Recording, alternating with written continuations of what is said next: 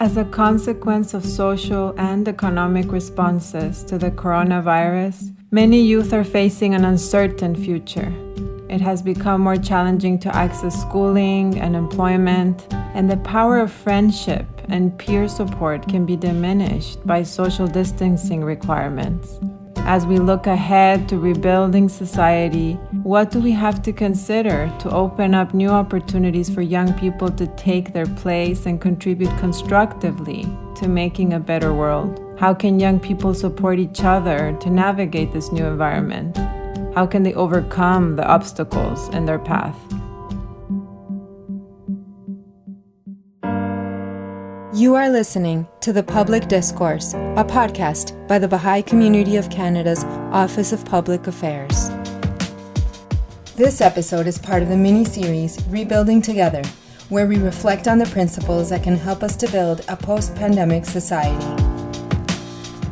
This conversation features Delaram Irfanian talking with Tanika McLeod, a young entrepreneur, and Ashraf Rushdy, who works with the Institute for Studies in Global Prosperity. They discuss how young people are adapting to the conditions created by this health crisis and the ways in which they can help to lead processes of social transformation.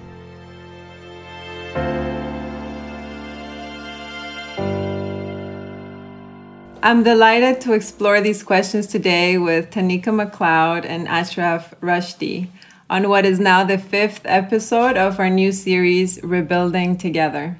Welcome to the podcast. Thank you for having us. Ashraf, you have been a host of this podcast in the past, but Tanika, this is your first time joining us. So perhaps I can ask you both to introduce yourselves. If I can start with Tanika, please. Sure, yeah. So I'm Tanika McLeod. I am a recent graduate of York University. I did my BA and MA at York.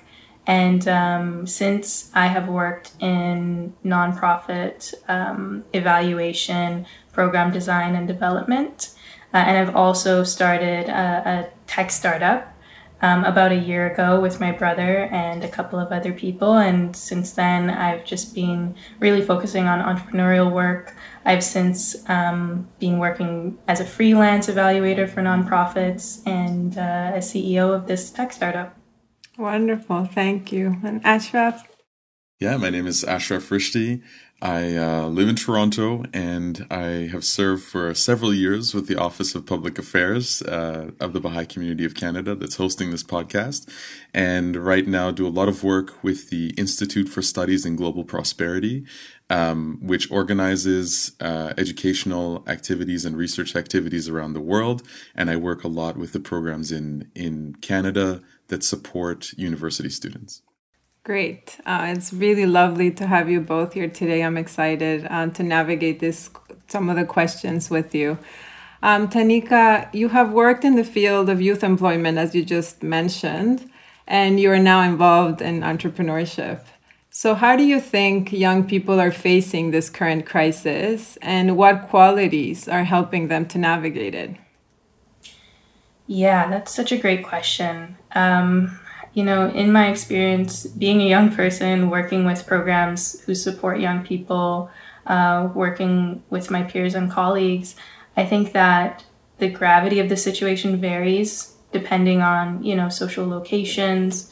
And I find that individuals like myself who are young and racialized are experiencing the brunt of some of the consequences of this pandemic, and as well as the social unrest that we've seen in the US particularly, but here in Canada and around the world, calls for racial justice have been, exhilarating and motivating on one hand, but also kind of disillusioning that we have to still, bring our bodies outside and sort of on the line for something that we expect to be a universal right.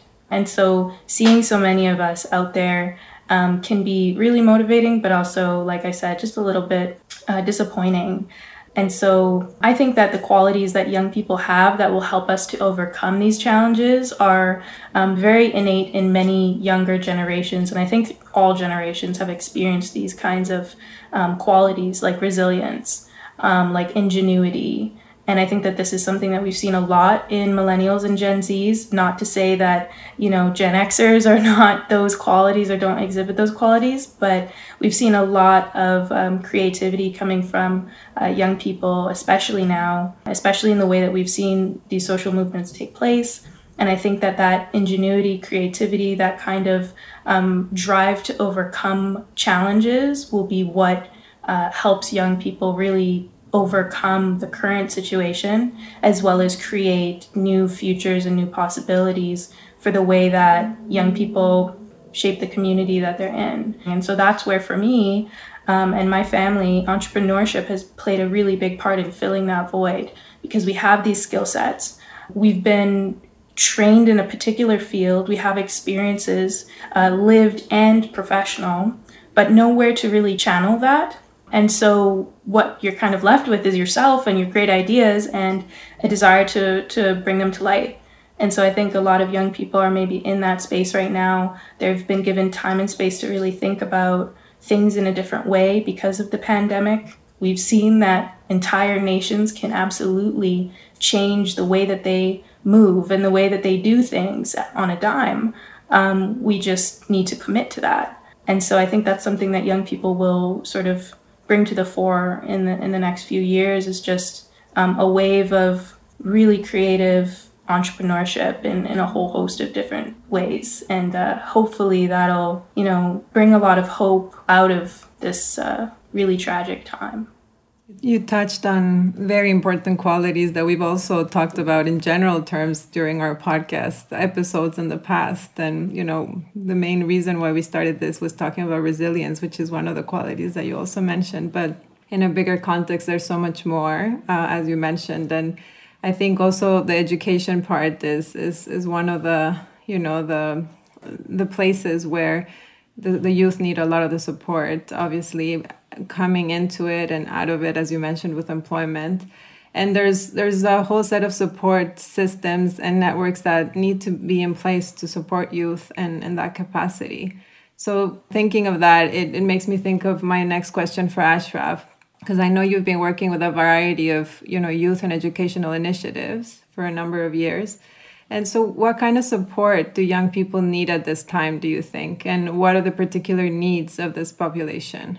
Yeah, this is, already I think Tanika has touched on a lot of these things that I think are important to bring to the fore in this kind of conversation. And some of those that really strike me are, there's very clearly a disruption happening and has been happening for quite a long time in the past few decades, to the degree in kind of every dimension of life that it becomes very difficult for young people in general. I think for our whole society, but for young people specifically, to determine what is my vision of a future? What role am I going to be able to play in this society that I live in? And even what's the path to get to that vision? Both of those things I think are deeply in question right now. And so when I think about youth and the needs and support that youth need, I want to bring up this thing that Tanika said about how a lot of this will vary based on social location. But in general, I think we can say that youth need an opportunity to reflect on this time and what it is that's actually happening in our society, and an opportunity to do that together with each other, and with their communities. I think that really youth need a place where their voices are heard and they're able to participate in a conversation about the kind of future that they want to see in their community. Because I think when we look to youth, when we think about supporting young people, we really are struck again and again by the capacities of young people. So when we think about what we need to do to support young people, I think a lot of those supports look like enabling. They look like channeling. They look like strengthening what it is that young people are already striving to do. So I think that those are some of the main kind of things that I would touch on. When we get more specific, we get to things like unemployment or meaningful work. I also like that term that you brought up. That what kind of work actually am I seeking? And it may be that actually, and I think the more that you speak to young people, the more you see that actually there isn't that much of an interest in a lot of the kinds of work that are available in the society around them. That actually there's this kind of push, desire to see a new kind of life that they could live in a, integrating all of the ideas that are spreading and circulating amongst a lot of the young people, at least that I'm in touch with. So I think that one of the ways to support youth is also to help to enable the realization of that best possible future, and and to shape it, to give that, to give volume to that voice, basically, in our society. Volume to the voice. I love that. Building on those comments that you made, this crisis has exposed certain, as you mentioned, the structural issues in our society that are preventing youth from advancing. So Tanika, what kinds of structural changes do you think we need to talk about in terms of allowing young people to play a role in contributing to the betterment of their communities, just as Ashraf was mentioning? I mean, I guess my first response would be, how much time do you have? Because I think the list is long. I think we're overdue on structural change. I think that structural change has, for some reason, developed a kind of negative connotation over the years outside of social justice circles. And so I think in terms of structural changes, we really need to change the way that we are preparing young people for life and how we are describing what life is meant to be. It shouldn't be that you are intending to just work a 9-to-5 job so you can pay your bills and then retire at 65. I just completely disagree with that kind of logic. I think it should really be about chasing what makes you happy in a way that is sustainable and safe and responsible. And that right now isn't really being promoted. And so I find that there are a lot of young people around my age who are just finishing their degrees and feeling a kind of crisis. Even my friends who have gotten into law school, some of them, they're finishing now, and they're like, I don't know if I want to work at this firm. And I just got these really expensive degrees, so I feel like I need to work at a firm, I need to practice law, but honestly, I don't know if that's for me.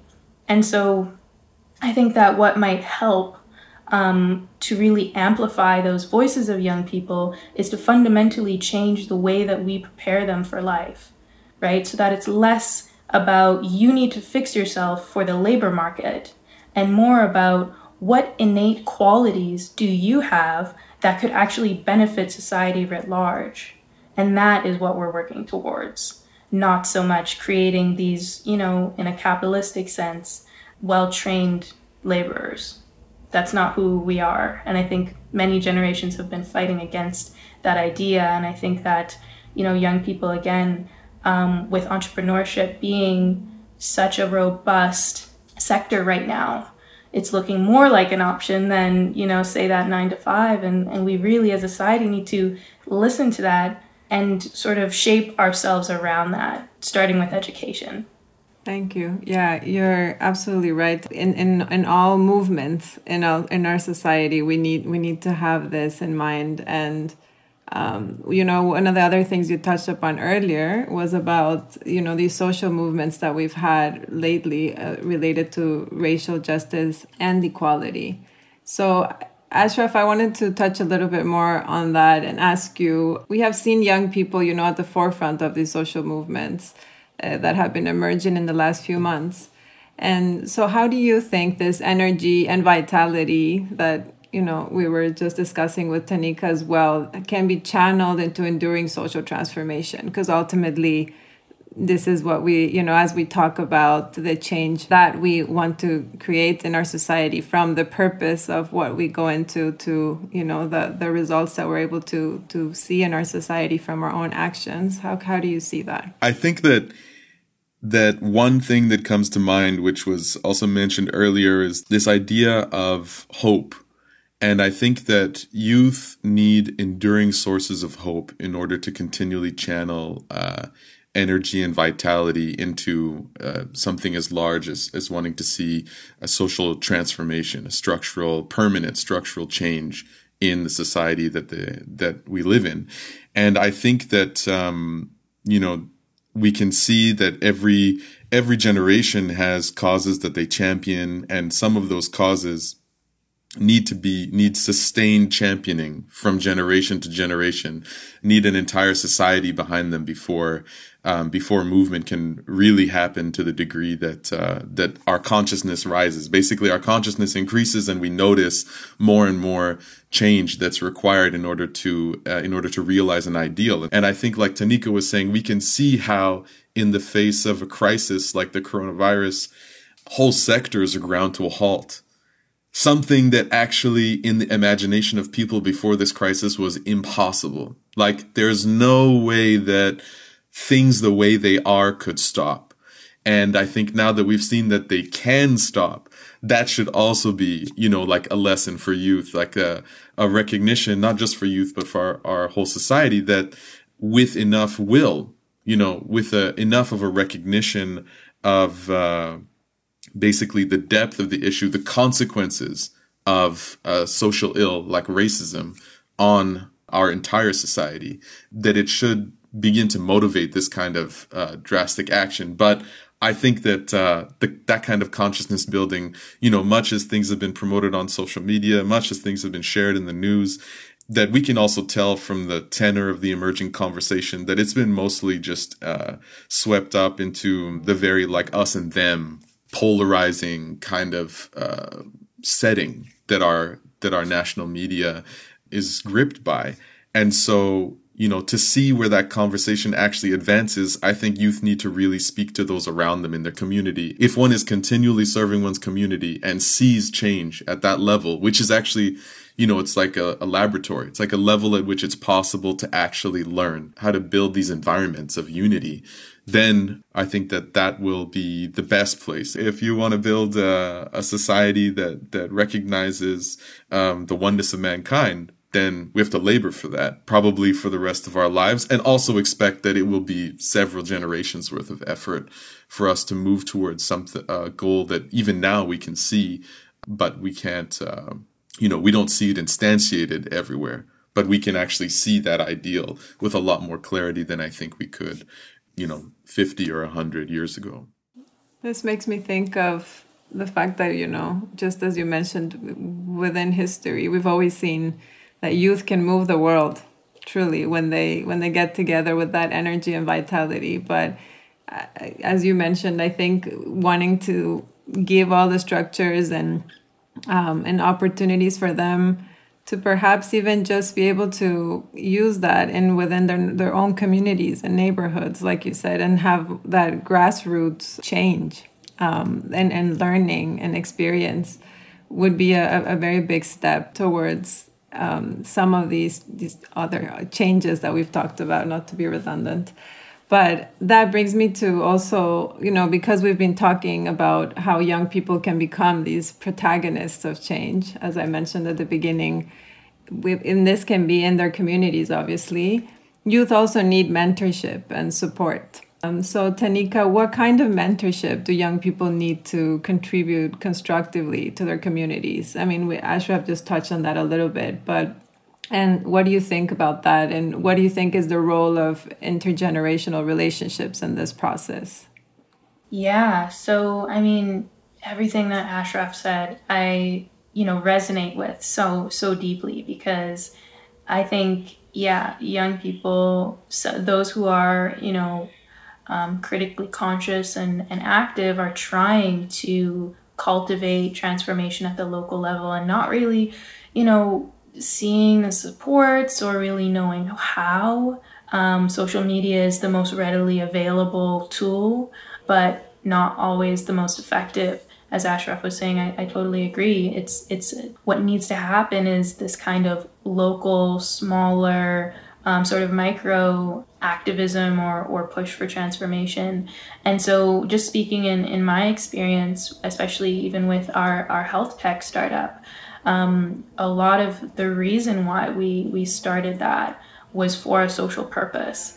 We founded this startup over a year ago, and we never would have imagined that coronavirus would essentially dominate the world right now. And so for us at the time, it was about recognizing a problem or a gap in our health system in Canada, and desiring to improve that for people who, like us, maybe have experienced or have been a part of healthcare in some way in a long-term capacity and have been disappointed by that experience.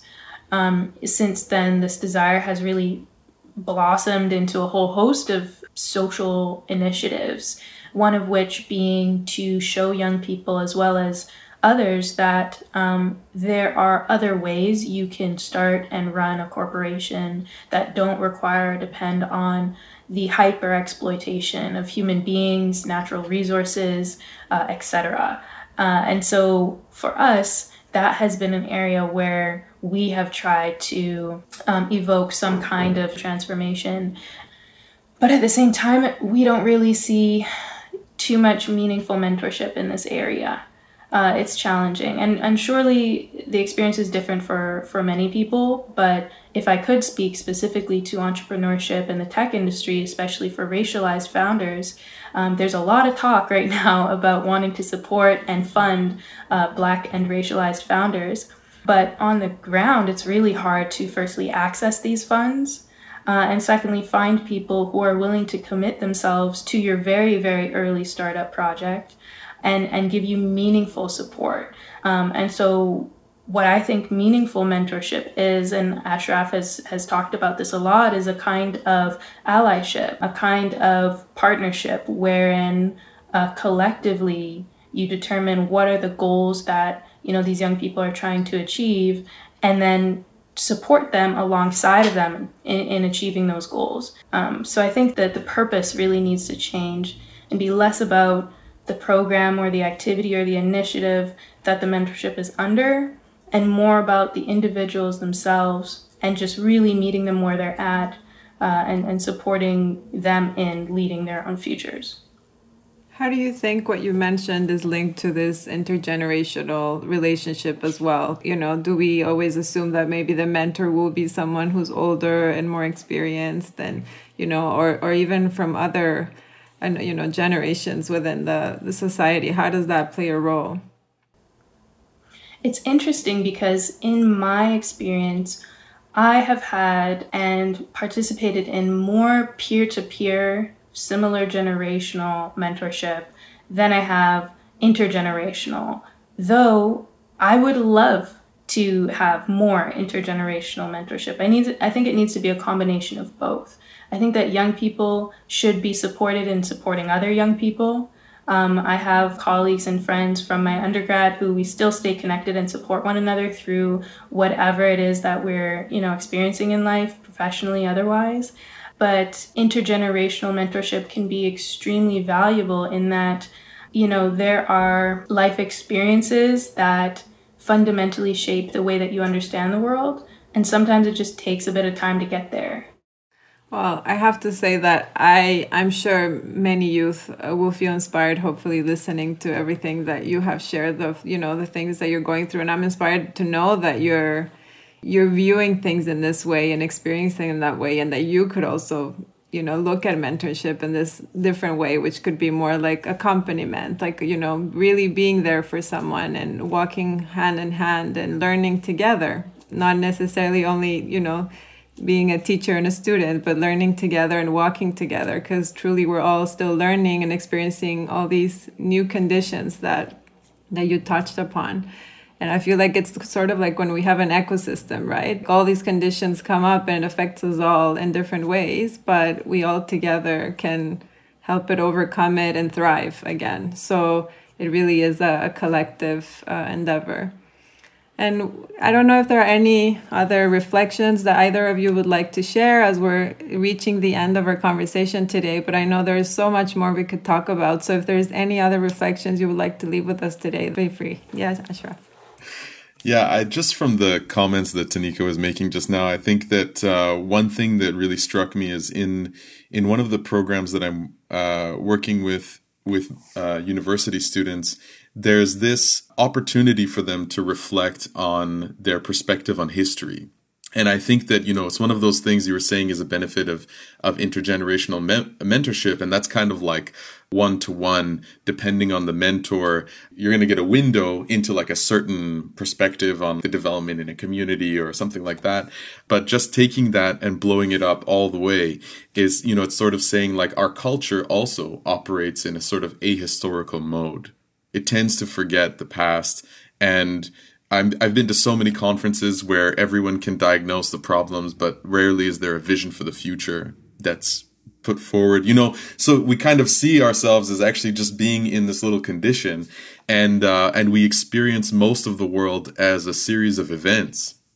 The global pandemic is an event, rather than being able to view the world, which I think, I see in these materials, a lot of the change that it encourages in the thinking in the youth is to be able to view their lives and what's happened in the past and in the future as parts of these larger processes. Being able to view, which I think kind of comes back to those earlier comments about how it is that youth can kind of sustain hope. Like another way is to be able to see what I'm doing as part of a process and what I'm contributing to as part of a process that's been ongoing before me and will continue after me. And I'm doing one part in it now. And on the constructive side. And so the more that I think youth can gain that kind of perspective, the more I think it opens doors to, channeling their energies in a way that they won't look back and feel like it was wasted. Because that's another thing that youth can also learn by looking at older generations. Just, this thing of the history again is just, when we look at people who are at the end of life, some look back with pride and joy and happiness at their accomplishments, and others look back with sincere regret over the kinds of things that they didn't do.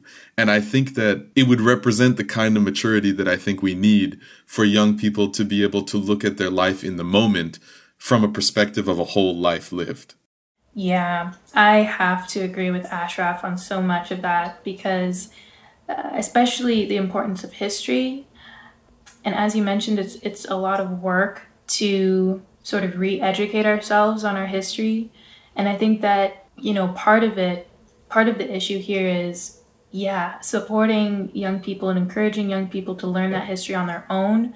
And then the other side of it is encouraging our political leaders to support these institutions in changing so that they are intended to do that, so that youth and young people don't need to re-educate themselves on what our history is, right?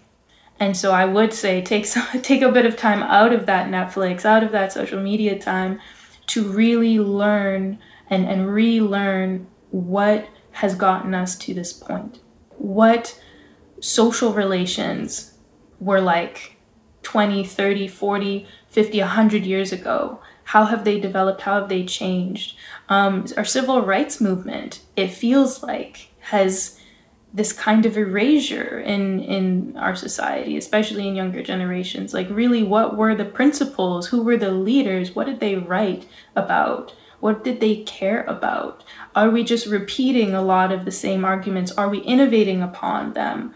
And so what worked in that time and what didn't work in that time, so that we don't have to keep making these same sort of mistakes, or, even if the arguments and the methods of that activism was great and effective and could still be today, we also still need to change our approach, because as we've seen, there was a limit to that effectiveness, right? We still experience, and perhaps in ways more intense than the years shortly after the civil rights movement, we still experience racial and other kinds of inequity. And so we know there's a limit to that, and we've got to change our ways. And so learning our history can really help with that. But again, I understand that there are structural limitations to what we can and can't expect of young people. And so on the one hand, supporting them is our prerogative, but on the other hand, and perhaps even more so, should be to turn our attention to those who actually have the means to change our institutions. Fundamentally is also part of it, part of our work. Thank you both for such a meaningful conversation and all your thoughts and sharing your experiences and your reflections, the things you have learned along the way. Thank you so much again for your time today. It has been wonderful to have you here on the Public Discourse. Thank you for having us. Thank you. You have been listening to The Public Discourse, a podcast by the Baha'i Community of Canada's Office of Public Affairs. You can learn more about the Baha'i Faith at baha'i.ca and follow the work of our office at opa.baha'i.ca, where you will find links to our social media handles on Instagram, Twitter, Facebook, and YouTube.